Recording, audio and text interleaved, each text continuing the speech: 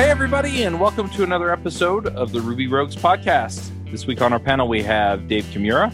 Hey, everyone. John Epperson. Hello. Matt Smith. Hello. I'm Charles Max Wood from devchat.tv. Starting to get the Rails remote conf stuff together, so keep an eye out for that.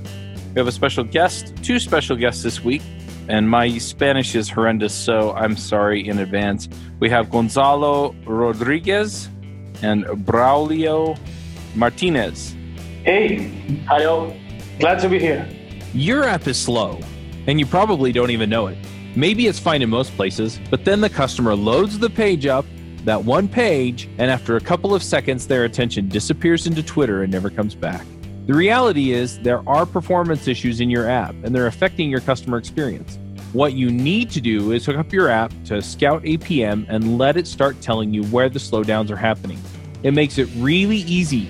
It tells you how slow things are and what the problem is, like N+1 queries or memory bloat. It's also built for developers, so it makes it really easy to identify where the fix needs to go. I've hooked it up to some of my apps and I saw what I needed to fix in a couple of minutes. Try it today for free and they'll donate $5 to the open source project of your choice. Just go to scoutapm.com/devchat and then deploy it to your app. Once you do that, they'll donate the $5. That's scoutapm.com/devchat. Do you gentlemen want to introduce yourselves real quick? Let us know who you are, why you're famous. For sure. Well, not sure if we are famous, but I'm Braulio Martinez. I'm a software engineer. Gonzalo Rodriguez, also a software engineer. We have been doing Ruby for the last 10 years. And yeah.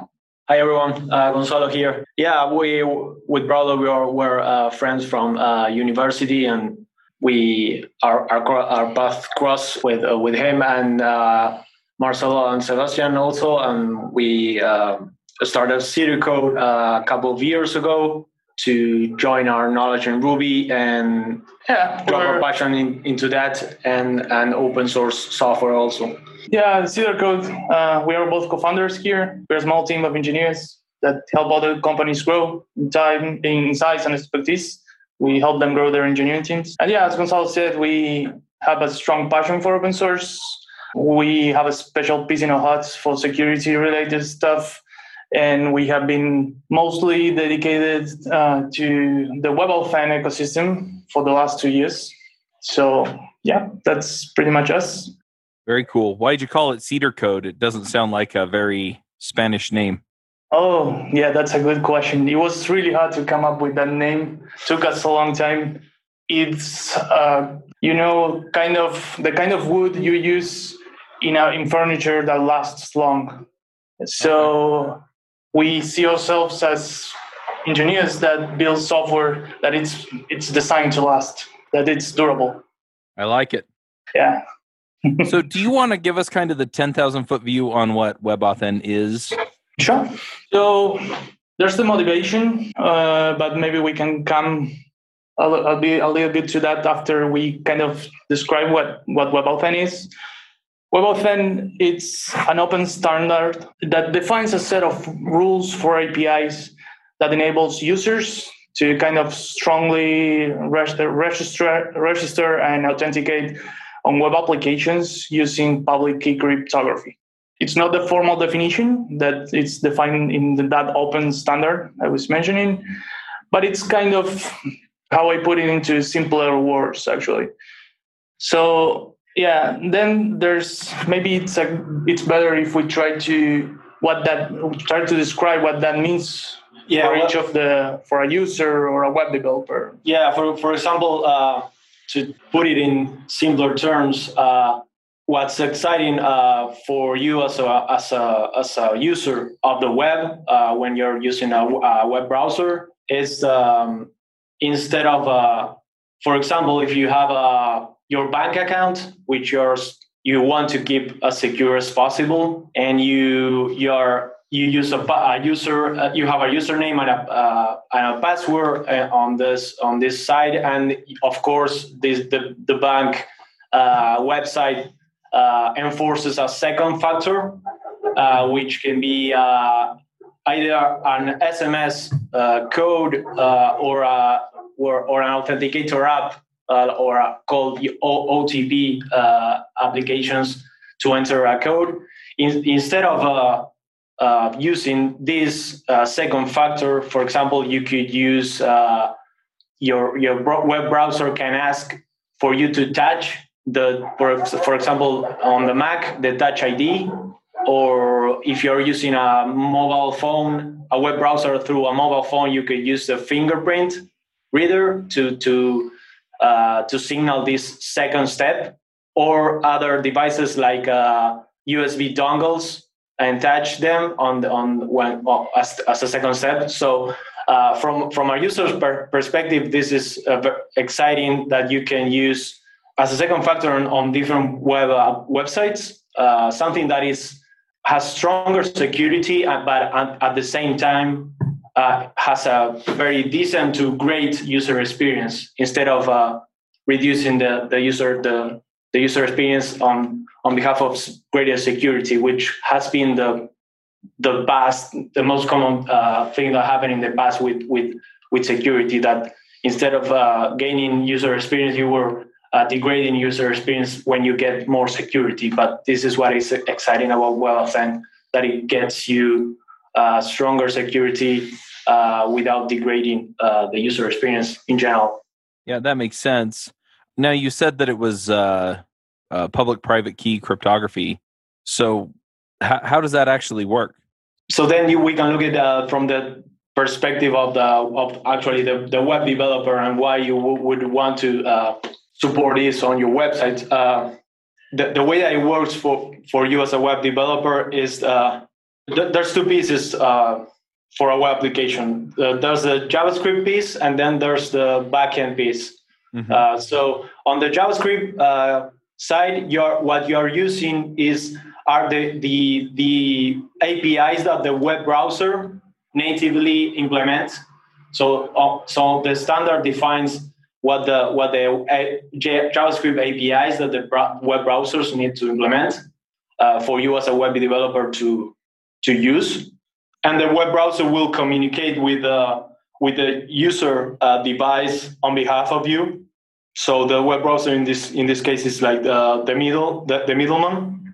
So you when you want to register one of these devices or authenticators, you might call it, you call this JavaScript API to create a new credential or public key keeper. And what you get back as a web developer is the public key credential, the public key piece of the credential, and the device keeps the private key, of course. So then you store on the database next to your user public key that later can be used, of course, to verify signatures that were signed with the private key that this device keeps stored next to the user. So that is the public private key piece. So this is for web developers. The exciting thing is that this brings good user experience around public key cryptography, which has been there for a very long time, but there wasn't a very good UX around that. To complement a little bit what Gonzalo said, it's the basic way most web applications work nowadays. You have like this shared secret, which is the passwords between the users and the servers. Mm-hmm. And the actual verification, when you, for example, try to log in after registering, it's done in the server. And the server is also responsible to store that shared secret and store it right in a way that no one else can know. WebAuthn changes this paradigm completely, because given that we are talking about this credential concept, which is the private and public keeper, the only one that it's gonna be responsible to authenticate the user. After that, it's gonna be the actual device that the user holds, what Gonzalo called the authenticator. And that changes things completely, and the server it's gonna stop storing something which is it's no longer a secret; it's just a public key. But that's because the server is no longer responsible to perform the authentication completely on their side, on its side. And so WebAuth then, it can also use a actual physical key fob to do the authentication, correct? Correct. So another very exciting thing about the WebAuthn standard and how it's open is that a lot of devices can act as an authenticator on behalf of the user. So the user can use array of different devices that are compliant with the WebAuthn spec and can communicate with the web browser, just implementing whatever the spec says that they need to implement. And in summary, what they need to do, what they're capable of doing is on demand, creating a public and private key pair and responding with a public key and storing the private key in order to create signatures later on. So this opens up the possibility of a USB key fob doing that, because it's capable of creating these key pairs and performing another set of verifications, which is not interesting to go into detail, but in the core, it is the possibility of creating this public and private key pairs. So that could be a USB key fob. It could be something on your laptop, like in the case of a Mac, the Touch ID driver, creating this public and private key pairs. It could be on an Android device, the fingerprint reader.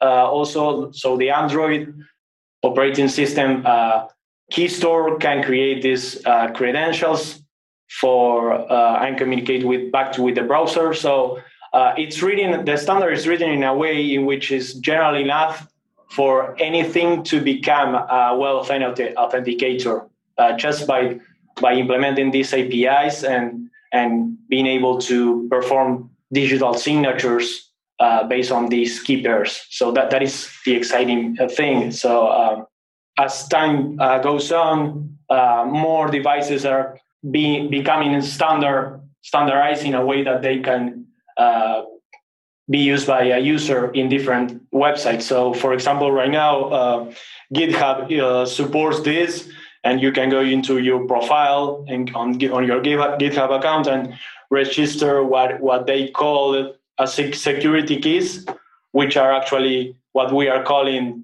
WebAuthn credentials. And anything like any of those things that I mentioned can be used when you get the pop-up asking you, the web browser, for example, the Chrome web browser asking you to touch your device when you ask GitHub to register a security key. So security key is like a very, very general, broad name to name the fingerprint reader on your mobile, the key fob, or any other thing that can be compliant in the other one. Yeah, a compliant device. So one of the great challenges for WebAuthn is it's around nomenclature, because finding a term so that is intuitive enough for the user to understand what a name can represent all these different devices is something very challenging. So, for example, GitHub opt to name it security keys, and we'll see whether with time people it's intuitive enough to understand what this stands for. But that is one of the challenges in the industry that needs to overcome, is that making this intuitive enough for the users to understand what are the possibilities. But the possibilities are there, and that's what's exciting.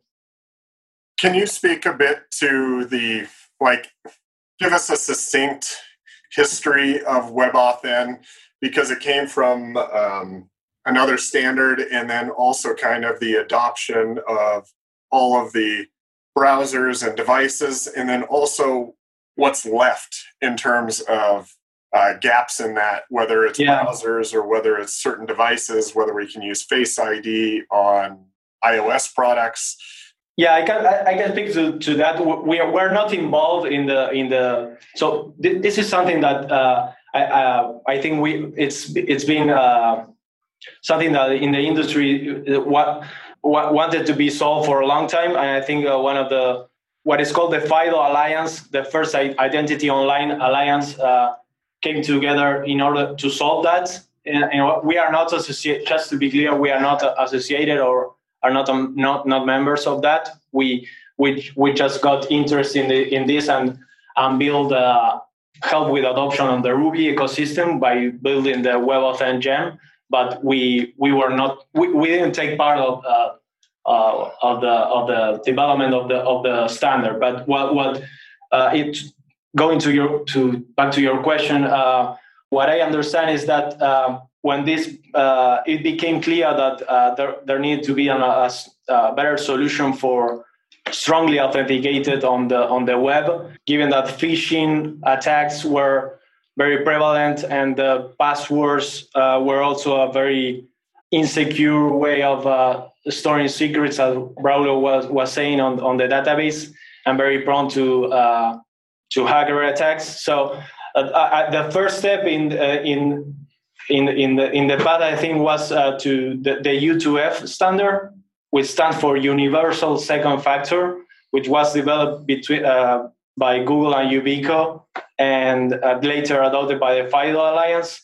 And that you can think that as a predecessor of WebAuthn, or WebAuthn being an evolution of U2F. But what WebAuthn has that U2F already had, and what U2F first started providing, it was U2F was only focusing on solving the second factor of the authentication. So it wasn't actually tackling the password problem. But what it had in common with WebAuthn is that it brought the interaction of putting public and private keys creation on this USB fob key. So that was kind of the first step. So there was this Yubico USB key fob that were able to create this public and private key pair in order to be able to, with those digital signatures, provide the proof to the web server that this key fob is present next to the user. So that was kind of the first step to improve the second factor. And WebAuthn is kind of an evolution of that, and actually making what is different from U2F. What is key is that the FIDO Alliance and the W3C became together in order to this be written as a W3C recommendation, so that web browsers actually are encouraged to implement this. So U2F was not a W3C recommendation, so the implementation on the web browsers was not great. So Chrome implemented in the past, but other browsers did different implementation. So WebAuthn became more of like a web industry standard, and it added other improvements around U2F. Yeah, maybe to talk a little bit more about how we started with all of this. The standard started, the first draft came up in May of 2016 or something like that. And we started working around the idea, getting interested into WebAuthn itself around May of 2018. At that moment, it was just a candidate. The standard was just at a candidate stage. And Gonzalo was, checking news. I think it was something about Mozilla's news blog post or something. And he said, hey, there's nothing in Ruby that does all this cryptography heavy lifting for you as a Ruby developer if you want to do this in your application. We started by looking at the standard, reading, understanding it, and trying to figure out what we could do for a general Ruby user that wanted to have all this in its application. And we evolved together with the standard evolution as well, because the standard started going forward and had since it started and it became an actual recommendation standard, we had like 11 versions, and we had to evolve the library together with the standard itself, and that was fun. Yeah, it's still evolving, but still evolving, the core is there, and there's already great support from browsers and platforms. The last one was iOS, like iPhones.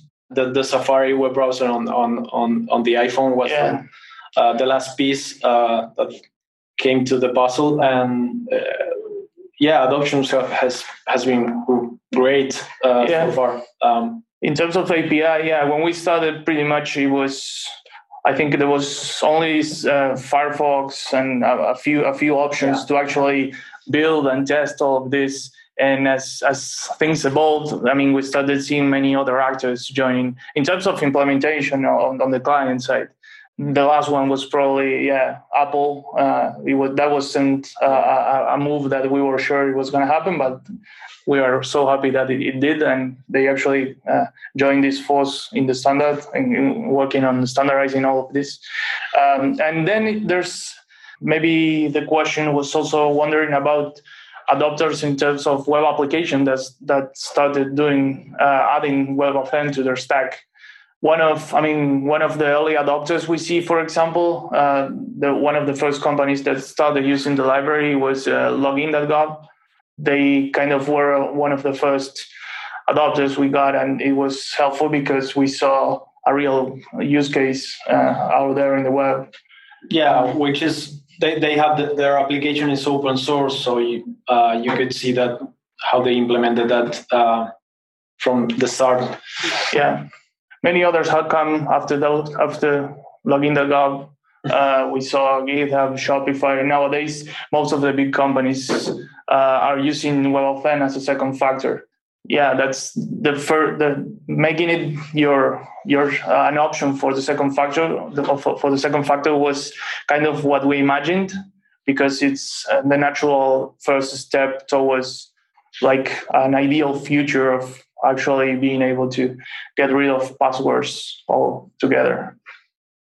So you would say at this stage it's fairly safe to, well, you certainly can offer it because not everyone is required. It can be an optional second step. You can still default back to SMS or email, second factor, all those archaic methods. Yes.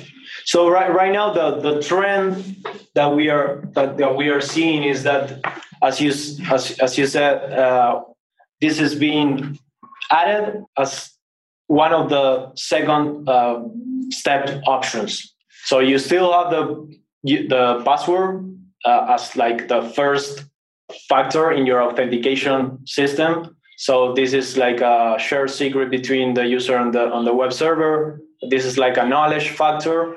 And then there's the second one, which most of the websites out there have SMS or as one of the options, OTP authenticator apps, and then WebAuthn, or we can call it security keys. Maybe that's one of the terms that is becoming like a de facto standard using the security key term.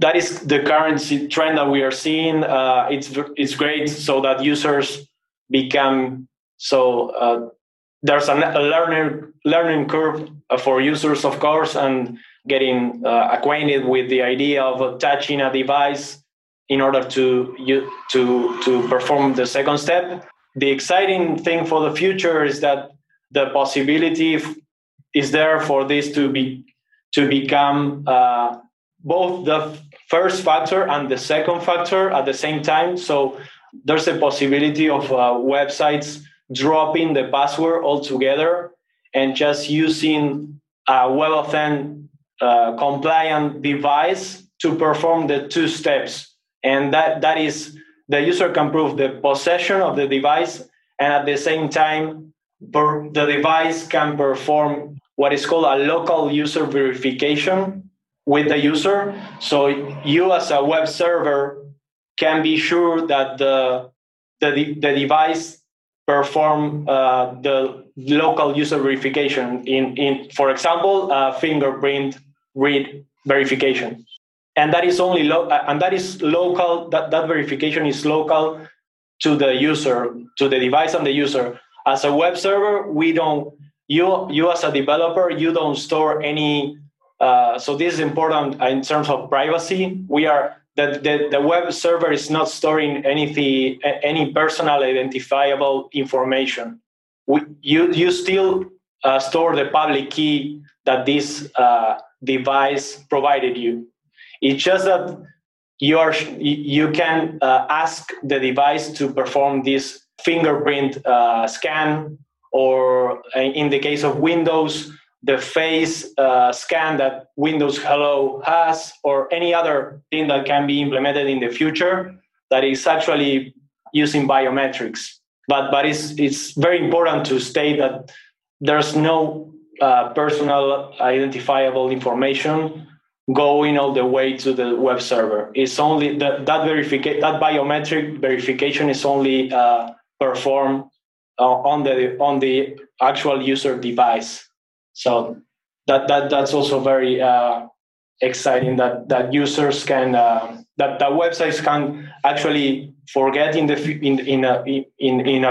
future about the passwords and just enforce this local user verification on these WebAuthn compatible devices.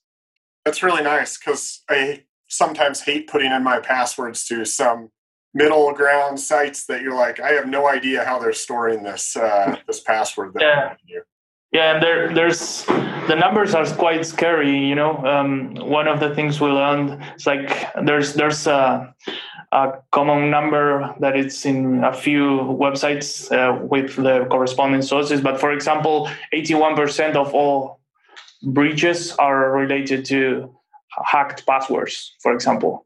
So the numbers are quite low, for example, for people that actually uses any second factor. It's like 28%. So passwords are a really bad user experience, as you said as well, in many ways. Yeah. In order to get to this future in which we can drop passwords, to be honest, there's some room for improvement still on the WebAuthn ecosystem. So mostly around how to handle lost devices, how to do account recovery.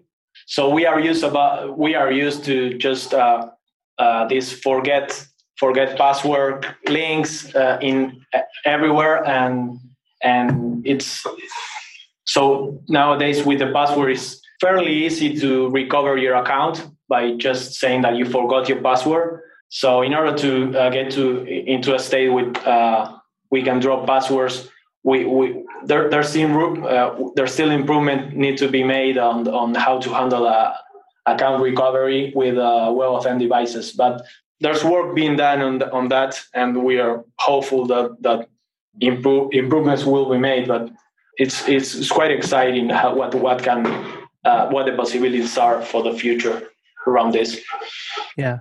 I'm excited to see WebAuthn supporting something like Face ID for the phone. So I think that would almost kind of solve the issue around losing devices, because those little key fobs, the little USB keys that you plug into your computer, which act as essentially your password, that's definitely an issue for me, being able to always keep track of that, especially if I'm on the go a lot, because either one of my kids are going to grab it and then lose it, or something else is going to happen to it. Then I'm locked out of essentially everything. But having something like a Face ID and being able to do a biometric authentication would be really cool. And I know that in the United States, at least, there's been a lot of biometric legislation passed in various states, which actually actively prevent websites and stuff to gather that information. So to hear that WebAuthn will track the biometric data only on the actual device, that you're not transmitting that, you're going to transmit a public key or something to the service instead, I think that's really helpful for the future. Yeah, so that's right.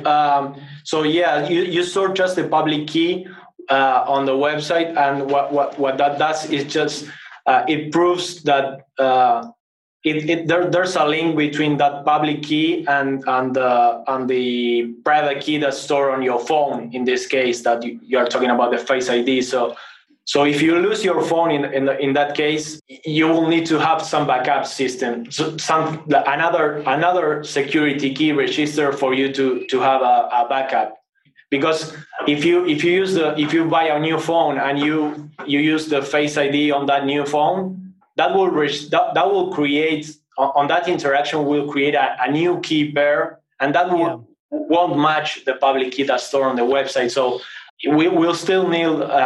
What is probably going to happen is that you need to use this like Face ID, biometric interactions to actually perform your day-to-day authentications, but you still need to register these backup security keys. For example, maybe having a key fob that you use to just have as a backup in case, and you can store that in your home or somewhere else.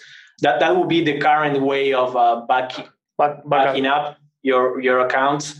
But there's, as I was saying, it's still early in the process, but there's some work being done on the FIDO Alliance on how to do that without having to have a backup device and being able to migrate some of the key material with in a secure way, of course. But that's something that might happen in the future. We'll see what. Yeah, just to throw a headline, the experiments or the actual discussions have been around allowing some devices derive keys from others. So, for example, you say I have this key, security key, this Ubiquiti, for example, security key, and I'm gonna allow my cell phone to derive the keys from it. So then you can register everywhere you want, GitHub, Facebook, etc. And if you lose your phone, you won't have to go to each of those sites and have registered the backup. That will be like done automatically by being able to derive the keys from one device to the next. That's kind of the headline, and it's complex, and we are not really involved into anything like of those discussions, but we have read about them. So right. That sounds a little bit like the signing keys that web registrars use for SSH keys. So same kind of idea. Yeah. And so it's authoritative because you know that I've authorized that key to represent me, and then of course, what I really want is I want it to be put into blockchain, and I want my phone to use machine learning to identify me my smell. And then and then we'll put it on the iPhone. We'll call it iStink. Anyway, we'll see. Maybe sometime. But it just it sounds a little bit funny. I'm being a little bit tongue in cheek, but I mean, you really could do it off of any kind of thing, then, right? As long as you're comfortable with the way it identifies you. Yeah. Anything, as Gonzalo said at the beginning, it's like any platform, anything that can create these keepers and can return data in the formats that the standard specify can become a device. And So you said that this is already in Chrome? So the WebAuthn MPI, it's implemented in Chrome, yes. Okay, so the API is there, so you need a plugin then for it? No, it's native in the browser. Yeah, if you go to a screen that requires it, like on GitHub, then it'll actually pop up a Chrome modal that says insert in your USB key. Mm-hmm. Yep. And if you're on an iOS device, now I think it was 11.3 or later, they added in where it'll actually use the NFC, the near field communication, that if your USB dongle supports it, then you get a pop-up on your phone and you just kind of tap it or get it near your phone and it'll do the authentication that way as well. Yep. Yeah, we have done the testing ourselves to actually, that was really exciting. So so this is widely adopted in terms of web browsers. So Chrome, Firefox, Edge, Safari, both on the on the iOS and OS X. So it's widely adopted. There's some big players, big websites already supporting this: Google, Microsoft accounts, GitHub, Dropbox, Shopify. It's out there. You can as a user you can already use it. And in terms of the communication, so just to go back to maybe the basics. So there's the web server, the web browser, and the security key, let's call it, or the authenticator as we will call it before. The communication between the web server and the web browser is by using the JavaScript native APIs that are supported by all these browsers right now. Like you would use any of the other JavaScript APIs, the DOM API or the Bluetooth API or whatever, something like that. And then the communication between the web browser or the platform to the security key. It can be USB, Bluetooth, or near field communication also. So there's a lot of possibilities as you were mentioning also. Are you trying to figure out how to stay current with Ruby on Rails? Maybe you were sad that you missed out on some of the interactions you could have gotten at RailsConf, but you're still not sure you want to travel because of COVID-19. Well, I'm putting on a Rails Remote Conf. We're doing it in August, and it's going to feature a lot of your favorite people from the Ruby Rogues panel and other friends and neighbors across the community. So if you want to join in the fun, come watch some of the RailsConf video talks with us during a live watch party online, and then come see all of the live talks the next 3 days. Then come check us out at railsremoteconf.com. That's railsremoteconf.com. Dave, I hear you on the not wanting to use the USB key, but the nice thing about the USB key is when you switch iPhones, you still have the USB key, which, for those of us that have been using this or Google Authenticator for years, and some of the Google Authenticator applications don't transfer from device to device. And so when you get your new one, you've got to have both of them and switch everything over. And Right now, the recommendation, for example, some websites, what they're doing is actually enforcing that you register at least two security keys. As I was saying previously, it's like you use one of those as the easy one, like something like the Touch ID, or something in the case of Microsoft, the Windows Hello, something like that. And then the other one would be the actual YubiKey or something like that you use to switch between registering different devices. So or as a backup. But some websites are actually asking you to register more than one, in order to be safe on your side. Others don't. We'll see what the trend is for the future. But still, websites are supporting the other second factors, of course, also as a way of as a backup also. So SMS and OTP also is still not dropped. Nobody is still dropping those in favor of WebAuthn. So it's still a process that it will take probably a few years to see what the trend is. Yeah, and just to clarify, this is a second factor, right? So you still have to have a username and password or some other method of authenticating alongside it. So the trend. So right now it's been you can think of by default it can be used as a second factor, because every device can prove that is sending to the web server is that the user has a possession of this device, right? So you mix that with the user knowledge of a secret, like the password, and you have like a two-factor authentication. So the possession of the device and the knowledge of the password. Yeah, I was just imagining that somebody steals your USB key or something, right? So you want that other user knowledge factor.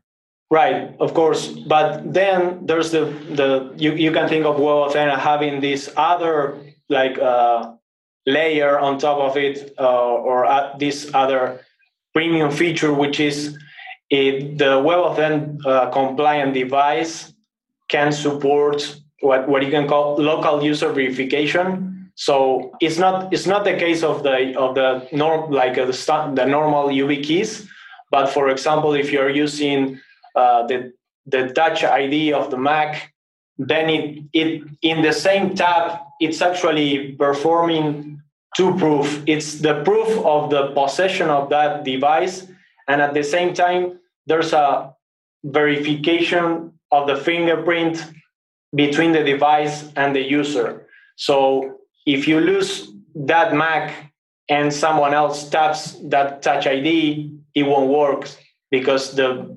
fingerprint won't match, and that won't release the private key to perform the signature on the response. So the authentication won't work. In that case, if the device is performing local user verification as a web server, you can think of that as it's like you're getting two factors on the same interaction. So in that case, you can consider dropping the password potentially. That makes sense, because I'm planning on holding on to all my fingers. So even on the YubiKeys, you can set it up to ask for a PIN. Yes, exactly. Unlock the device, which you can use for SSH keys and PGP keys and everything else as well. Yes. Yes, that will be another second, like an extra factor of a knowledge factor on top of the possession factor of the actual YubiKey. So yeah, you're right, of course. So I've seen several implementations of this, and I'm curious on your thoughts of, like you said, you could go passwordless if you have that second factor on the device. I've also seen people or certain sites ask for username, password still plus the device, and others for just a password plus the device. And can you kind of give your 2 cents on the pros and cons of each of those? Is it just kind of on one side you have ease of use, and on the other side you have, you could almost go to 3-factor on the other. We didn't get too theoretical, but there's like this classification in the authentication factors you can get. There's the possession, the knowledge factors, and the inherent factors. Ideally, the security you need on your application depends a lot on what you're defending. For example, it's not the same to have a bank than your Facebook account. There's not the same level of needs. But ideally, any authentication system needs at least two to be actually secure. But ideally, you will have the three of them, right? You'll have something you will have something you possess, and you will have something you are. Any extra layer you add to that, it sometimes means a decrease on the user experience, right? If you have to type a password and then go to fetch your phone for a second, some OTP code, and then there's an extra thing. Any extra layer, you are damaging your user and making it hard to make use of its account. So I think you need to really evaluate what you're trying to defend from and know there's some acceptable level of basic security where things are good enough. And WebAuthn was meant to solve this in the most efficient way, thinking in both security and user experience. Yeah, I'd say that for like in nowadays 2020, for any general purpose application, just like having 2-factor is probably enough. That's what we are what we think in general. Maybe we need to go deeper on what is a general purpose application, but something that is not like excluding banks or military software or something like that, like a general application. Nowadays, two factors sounds like enough, and putting a third factor seems like too much, like to like asking too much to your users. It seems so. In the past, when the web was starting, it was common to have just one factor, of course, just the password, and was this just one factor.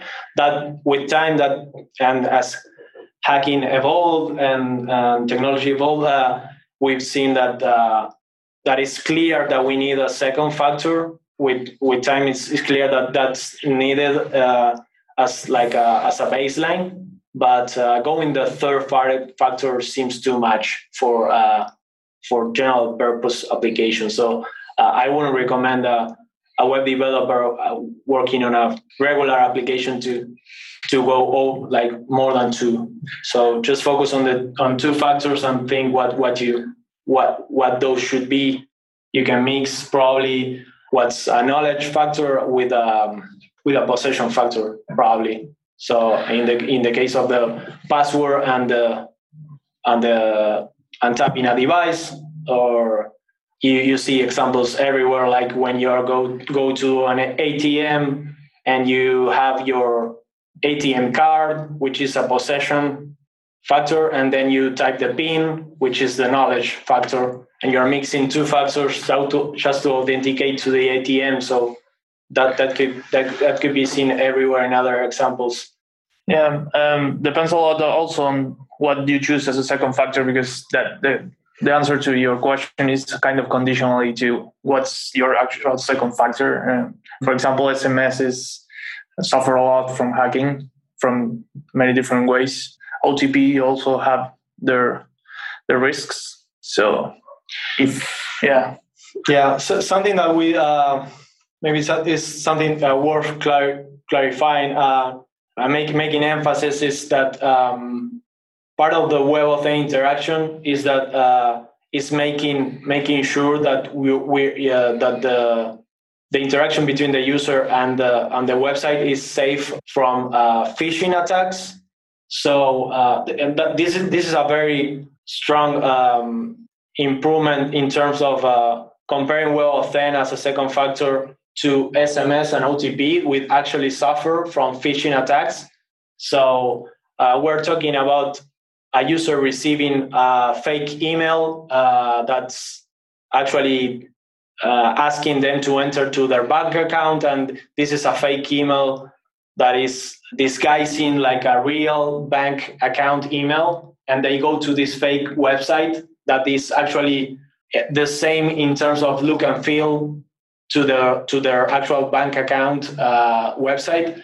And if that bank has password and also SMS as a second factor, it's still vulnerable to phishing attacks, because the attacker can sit in between the real website and the user, and the user will receive the SMS code, put it on the fake website, and the attacker will actually relay that information to the real bank account website. And the user, in order for these phishing attacks not to happen, we are asking the users to actually realize that in the address bar of the website, realizing that there is a typo on the URL or something like that. So we are very bad at actually spotting those typos, but computers are very good at comparing two strings. So when there's a WebAuthn interaction, these URLs are actually, or these origins are actually compared, and we are safe that is not happening, because a WebAuthn device will never return a signature when the website doesn't match in terms of the domain. So that is one of the big improvements also. Mm-hmm. That is a big issue right nowadays. One of the most successful attacks for hacking accounts. There's the password problem, and there's also the phishing problem. Yeah, that was a really big problem when people really started using mobile devices, and they had the huge, long, multiple subdomains, and people would only look at the beginning. Yeah. Browsers have gotten better, but still some of them can be so long, I'd imagine they wouldn't fit on the screen. Yeah, browsers try to highlight the actual domain and disable like gray out the subdomain or something like that in order to help users identify this. But it's still it will never get perfect, of course. So if you can get that comparison made by just a computer, it's better, of course. So the argument seems, I mean, I've never really had trouble with the WebAuthn argument. There's a lot of improvements made. One of the things that I've always struggled with is, well, what is it, like 20% of users or something like that are using second factor authentication at all? So adoption of sort of non-password things, it just seems to be pretty hard. Like, is WebAuthn, is there data on the kinds of adoption that it's getting? Like, because, for example, if we achieve this threshold of me having a device that can handle my authentication for me, right, or something that can do that, if everybody has that, then the user experience is a ton better than having a one-time password thing, right? It's way better than having it sent to my phone for sure. And I use Bitwarden, right? It's better than my password manager doing that for me. So like, that would be a nice world to move into. Like, how well is that working? Well, actually, we focused mostly on developing the Ruby server-side library for that, and that will be a question more like for the actual systems and applications that have made use of WebAuthn, that have adopted WebAuthn, and maybe like getting some numbers from big systems like GitHub or Shopify or Google or Basecamp, for example, trying to see what what percentage of their users have actually registered this kind of security keys. No problem. Yeah, we actually don't have really good numbers about the. Yeah, we are optimistic about that, but there is, of course, as you said, the fact that people are not used to some of these some of these security keys or technology. There are challenges in terms of user experience because some people might find it weird, for example, to get a pop-up from the browser asking for things they were not used to see before. There are challenges in adoption, but we're still in the early stages. I think. I mean, it's widely supported in terms of browser and platforms, but the next step is websites actually supporting this and users getting acquainted with this. So this will take some time, of course, as anything new. There needs to be some learning curve for users and for websites. It will take some time. We'll see how this evolves, but so the promise in terms of user experience is quite exciting. So we're hopeful that this will get some very good adoption, and maybe if we're talking about 20, 30, or 40%, maybe that's very good. Anyway, so we'll see. But thinking in the future that if you're on a mobile phone and you're using a web browser, instead of you typing on this very small keyboard a password, you can just use your face or your fingerprint, and you're telling you're asking a user what you want better, to actually tap a fingerprint reader or type a password. I suppose everyone would actually prefer to actually use the fingerprint reader, considering that you are not sending your private information to the website. That is a very important thing to understand, and maybe it's not very intuitive that when you're actually using your face recognition software, you are not sharing your face with the website. That is maybe not intuitive. So maybe the challenge there is to help users understand that they're not relaying this information to the website. Maybe some won't trust this anyway, despite you telling them. So that is okay. But we'll see. It's in a way there's also the learning curve includes some cultural shift or something like that. In that sense, in that you get acquainted with this and you start feeling safe after you use a few times. We'll see. Well, I think you guys posted the use case from even login.gov. And John, they had some user statistics in there if you haven't seen that yet. But I think, like you mentioned, there's a nomenclature thing and getting people used to this. Yeah. Because your Android phone could be your device, your Mac could be your device, your external YubiKey could be your device, and those are all going under the name of security key. And Yes. if you don't understand that all of those things fit in that bucket. And that was interesting too, because it's the government, they can't recommend one particular thing because that's a financial transaction, and so then people don't know, well, where should I go get one of these things? But yeah, we've seen some discussion around making, like, in the challenge of actually finding a term that fits, like one size fits all. So we've seen some discussion around, like, calling what are called, like, the roaming. There's this distinction in the spec about what roaming authenticators and platform authenticators. So you can think about roaming authenticators, the YubiKey, or anything that's external to your actual to where your web browser is running on, and then the Touch ID or the fingerprint on your Android phone is actually a platform authenticator because it's on the same device as your web browser.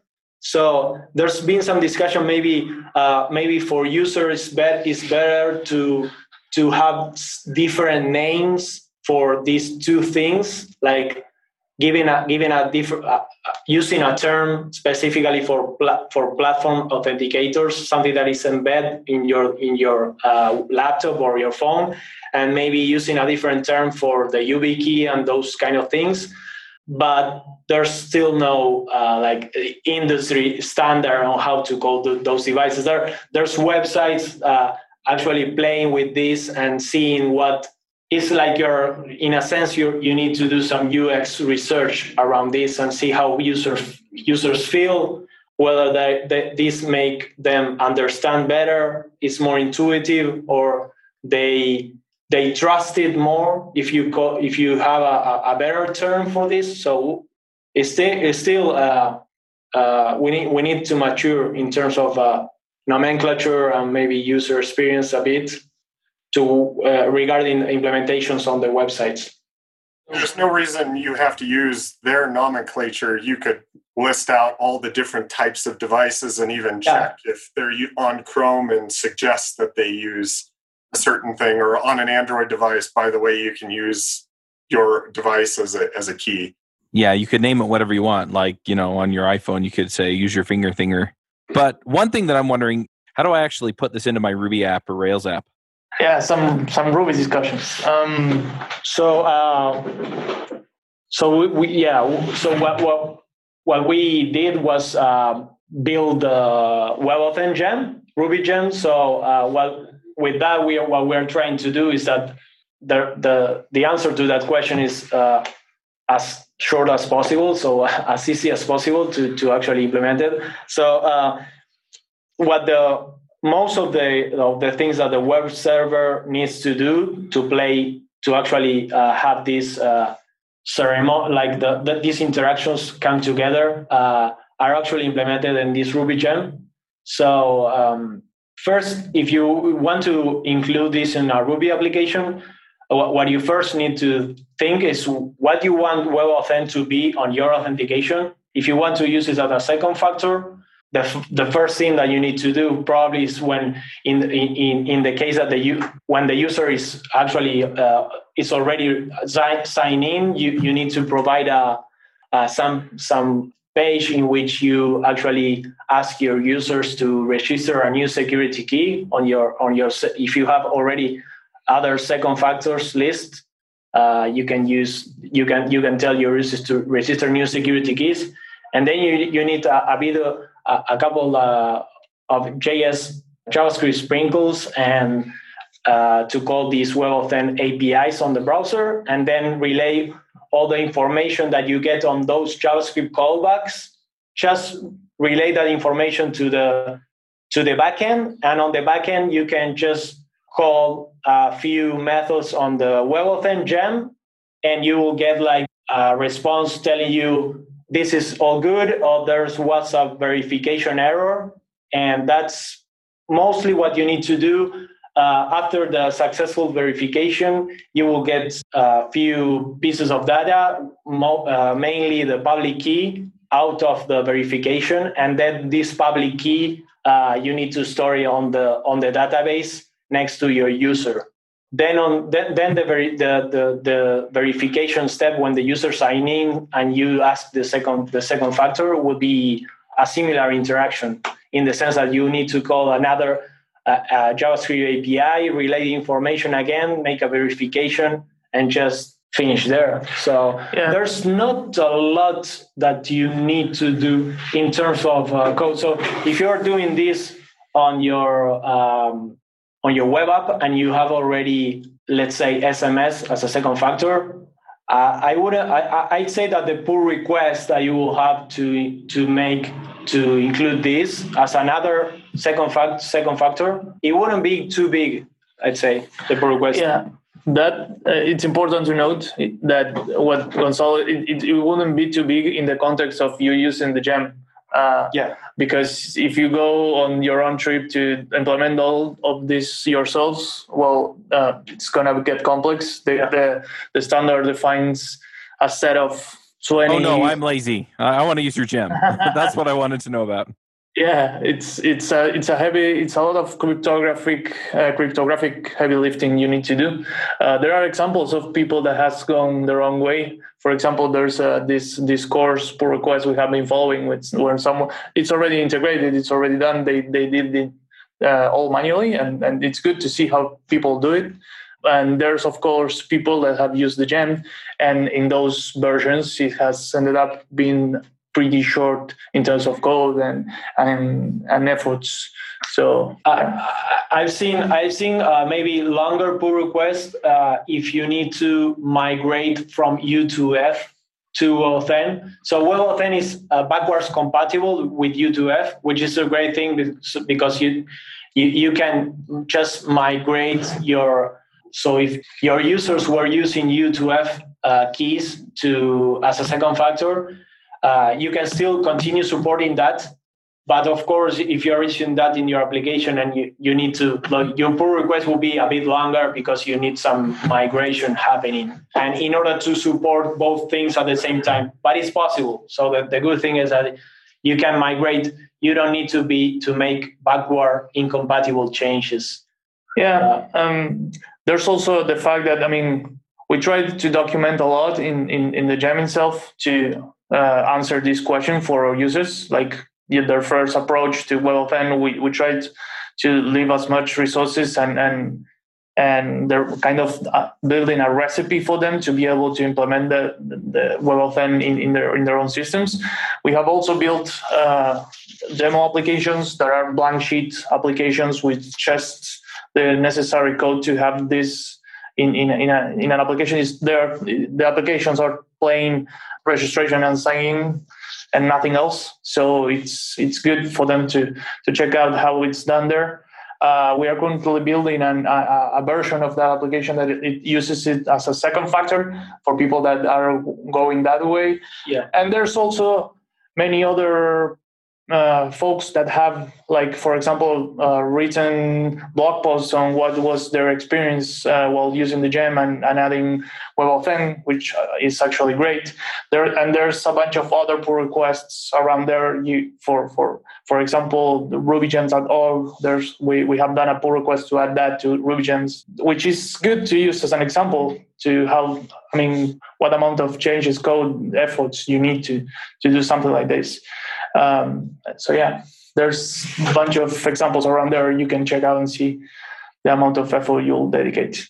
Yeah, I looked at the diff on the Ruby gems, and it's not a great deal. I was pleasantly. Yeah. We hopefully will be able to have such technology there soon. Why has that not gotten integrated yet? Well, yeah, that's maybe it's a time of. We actually didn't get much feedback, to be honest. But maybe I'm sure they're really busy, so it's not. It's not. We tried to do it.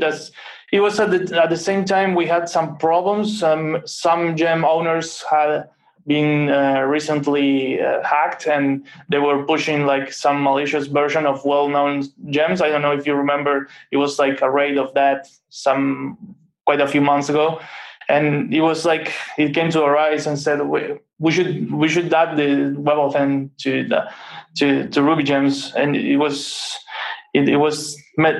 looked like the right thing to do. It was a good example for adoption. It was like if we do this, and it will also lead the path to other people trying to add this technology, and at the same time we're doing something good for the community. So, probably we're waiting for feedback. So I guess we'll see. At the same time, RubyGems.org made some great improvements around security. For example, it wasn't happening before, but right now, when there's a new gem push to Ruby Gems, every owner of the gem gets an email letting them know that something has been pushed. Mm-hmm. That wasn't happening before, so that made these attacks easier in the past, because a hacker could get into the account of one of the Ruby gem owners of a particular gem, and they would silently push these new gems, and the owners wouldn't know about. So right now, for example, just sending an email to all the owners telling them about this new version, that is a great improvement. Of course. Yeah, they have tackled that problem in different ways. Yeah, we try to contribute with one that maybe it will be the case, maybe not. We'll see. Yeah, of course, most security is in the human domain. That's where most of the breaches occur. Since you've gone through this process, one thing that I was curious on, there were a couple of labels on each of the libraries. One is FIDO certified and FIDO conformant. Can you talk as to the difference between those two? Yeah, so looking in some other language or something like that. Sure. So as we were saying, the WebAuthn standard was written between it was an alliance between the FIDO Alliance and the W3C, and at the same time, the FIDO Alliance wrote this tool that has a lot of tests that you can run against your implementation. It could be the library implementation, or it's against a web server that in our case it's a web server that runs our library, a Ruby library, and you can run this tool against your server, and it will tell you how many of the tests are passing, right? So this was built by the FIDO Alliance in order for you to assess how conformant you are against the spec. So if you get all the tests passing on that tool, you can be labeled FIDO conformant. To be FIDO certified, you need to actually make an investment and actually go through a more formal certification process, which, to be honest, I don't know exactly how it works, but it's more involved, and you need to actually start have more interactions with the FIDO Alliance and actually go certify your product. I've seen that this is more interesting probably for actual devices. So for the authenticator or the security keys, that they need to be certified by the FIDO Alliance. In our case, for a Ruby open source library, we focus on running this test tool against our library, and actually we're able a few months ago to actually pass all the tests and be labeled FIDO conformant. Also shout out to Bart DeWater from Shopify, who helped a lot in the development of this gem, and in particular with making the Ruby gem FIDO conformant. So thank you, Bart, for that. He's been an amazing contributor to the WebAuthn Ruby gem. Yeah, the good news is if you as Gonzalo said, as a gem developers, we are very interested in taking in going in going certified. But the good news is, like, if you're a big application, you're a big company having this application, and you add the gem, the process of getting certified, taking into account that the gem is conformant, should be easier than if you go your own way. Yeah. So you have at least, some already path done for you. So a follow-up to some of our earlier questions. So you guys have written this Ruby gem or whatever, so you can do this authentication. What's the ecosystem like, or what about people that are using, Devise or other Sorcery, whatever? That's an older one, but what about those people? Like, what are integrations like? Are there a ton of tutorials that you guys have seen? Are they kind of rare? What's it look like? So right now, the Ruby gem is complement. It's a complement to all those tools. They're not getting in the way of Devise or any other Ruby authentication library right now. The footprint of the WebAuthn gem is not that big, and you can just add it if you're using Devise, and you can add it and probably just complement it right now. We've been adding WebAuthn as a second factor on Rails application that had Devise, and it wasn't actually an issue. It was just you would add some code and it will complement what you had already. Sure, but you're probably hooking in, right? Is what I'm guessing. Say again, sorry? Sorry, you're probably hooking into some of the lower level Devise things in order to make that happen, right? So it depends. I guess that it depends on how many of the Devise modules you have enabled. I'd say, but because Devise. So if you are using, we've been, for example, enabling this on Rails application that had Devise for the password for the password authentication. So this can see on the as a second factor coming after that. So there's no actual integration like you would just plug this into a Devise enable application and it will work out of the box. Maybe that's something that can be explored in the future, or maybe someone wants to tackle that. But there's not right now. It's not that you plug it. It's a plug and play, and it sits inside Devise, like integrated into Devise right now. Yeah, but you can still do. You can still do. It's not. That is incompatible with Devise. We had the plan. We had the plan to build such extension, and I have worked and experimented around that as in the past, and I'm still have the plan to actually build it. To be honest, I haven't had the proper time to sit down and actually go all the way through, but it's in my way. Yeah, my understanding with other systems like Authy, for example, which is run by Twilio, is that essentially it just sits. So right after you authenticate with your password, then it just sits as the next step in the workflow. And so it seems like this would kind of do the same thing. And if you can't properly give the second factor authentication, then it just logs you back out. Yeah, the only Ruby authentication framework that we know that has this actually integrated and working out of the box is RoadAuth from Jeremy Evans. He recently released a version from his gem, this RoadAuth gem with WebAuthn support using the WebAuthn gem.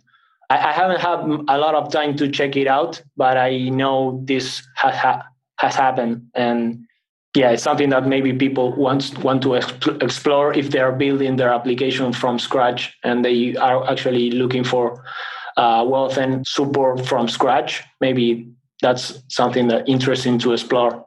Yeah, it looks like there's plenty of space for more articles and possibly wiki pages too. Yeah, I noticed there's a RoadAuth Rails gem as well for pulling it straight into Rails too. Yeah, that's true. Yeah. There's also the fact that the gem is agnostic to, for example, to Rails. So there's things that you, in the context of a Rails application, regardless of any authentication device, you actually need to take care of yourself. For example, as Gonzalo mentioned earlier, you need to store the public key next to your user, whatever that means for you. And there's other information you actually need to keep yourself in the most in the way you see fit. But we know that most of our users are probably going to come from the Rails ecosystem. So there's also the plan in our future, near future, to have dedicate time to build some wrapper around Active Record, an Active Record implementation that gives you the basic generators and put some tables, handle some interactions, and you just say, hey, here's my user model, do the rest for me, and we will do it. That's, in a way, probably earlier than any other device or specific authentication framework work. Yeah. That's what I would expect, honestly. Yeah. It's like as times passes, we see like repeated patterns on different applications, which makes you think like this can be generalized and actually made part of the gem, so that you continue to construct layers that provide more abstraction to the user. So we'll see. Yeah, it's sometimes we want to do a lot of things, and the time it's tricky to find to actually dedicate us full time to this. Yep.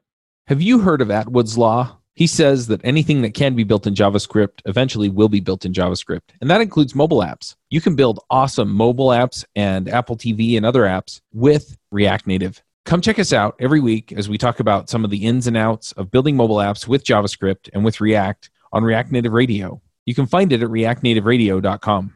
All right, well, I'm going to push us to picks. We've already gone pretty much right up to the scheduled time, and we like to shout out about stuff. So I'm going to make Matt go first. Matt, do you have some picks? I wasn't prepared, but in light of the conversation, my pick is YubiKey. Nice. Can we get a link to that in the chat for the show notes? Yeah, I can pop that in there. All right, John, what are your picks? So I've got one this week. I've been doing a freaking ton of gardening and other outside things recently, and it is now summer in the Northern Hemisphere. So it's warm and toasty, and you need to drink a lot of water under those conditions. And so since I've been outside for like long periods of time, I've been filling my freaking Swell bottle, and so I dug that out of the closet, and I've been super happy. But like I leave this thing outside for like it's like one of those vacuum seal bottles. I know there's tons of like knockoffs and things like this. I got this one a while ago. I've been pretty happy with it. But yeah, I freaking leave this thing outside for like 8 hours, and it's freezing cold in like direct sun, and like on a 90-degree day. I know that I left it in a car once a few years ago on a 100+ degree day, and came back out after work after 8 hours or whatever, and like my ice had barely melted. So just when you're like trying to drink water, like use good tools to drink your freaking water. Nice. Dave, what are your picks? Our first pick is carbon.now.sh. It allows you to generate really nice code snippet images. So that's my first pick. I found it, and it's pretty cool.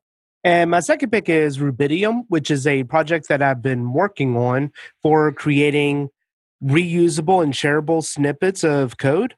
So it essentially will allow you to have an existing application, and if you want to add a feature or functionality into there, you just search for a template, and then you run a single command, and it'll go through the normal Rails template stuff, and it'll apply it to your application. And so I've been building in a lot of new features. It's kind of like turning out to be more like a GitHub kind of thing, where you can create your repository. You can then do code changes. It'll give you diffs between the codes, versions and stuff. So it's been a fun project, and it's starting to gain some momentum. Awesome. I'm going to throw in a couple of things that I'm working on. One is Rails Remote Conf. I think I mentioned that before. It's going to be in August. CFP is open until sometime in July or maybe June 30th. I don't remember. Go look at the website, railsremoteconf.com. And then I'm also going to throw out a couple of other picks that I've got going on. And these are all projects that I'm working on. One of them is PodSurge, podsurge.com. I think there's a landing page up for it right now. But I'm really working to get together some information. It's going to be kind of like Railscasts or Drifting Ruby, except for podcasters. And so I'm looking to just do a couple videos a week and, give people something to pay for. And then I'm also doing something very similar, except it's audio only for developers. And so you'll be able to get, I'm pretty sure I'm going to just wind up putting up authenticated RSS feeds and things like that. So you can get it in your podcast app, or you can just use the Codeneer app, but it's going to be codeneer.com. And so right now those are all landing pages, but I would love, if you're interested in them, to go and have you actually put your information in so I can let you know when it launches. But yeah, I'm working on both of those. And we'll see where we wind up with that kind of stuff. Gonzalo, do you want to go next? Picks? What? So just shout out about stuff that you love. It could be a TV show. It could be a water bottle. It could be, whatever. Anything that's making your life better. Maybe while he thinks, I can go. Yeah, go for it. Sure. I have realized yesterday on Twitter that GitHub has this client that allows you to, for example, approve pull requests or interact with a bunch of GitHub pages. With in your workflow, it's really useful for example, when someone in Slack asks you to approve the pull request or I don't know, whatever, and you need to do some quick action and the context switching, it's kind of a lot. I have realized that this client exists, so I'm very excited and I started using it. It's pretty useful. Nice.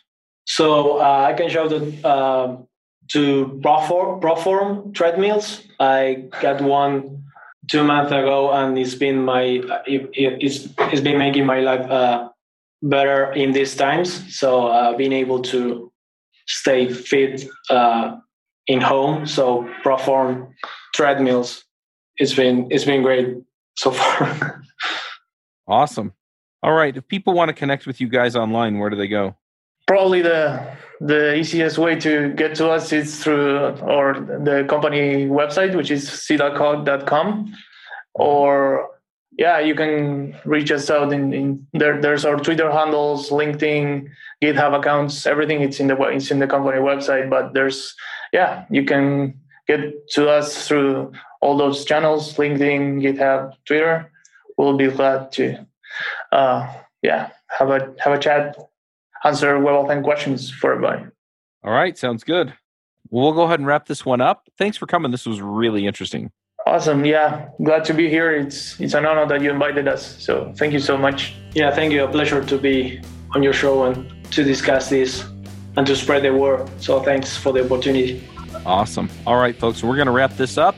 Until next time, Max out. All right. Talk to you later. Thank you. Bandwidth for this segment is provided by CacheFly, the world's fastest CDN. Deliver your content fast with CacheFly. Visit CacheFly.com to learn more.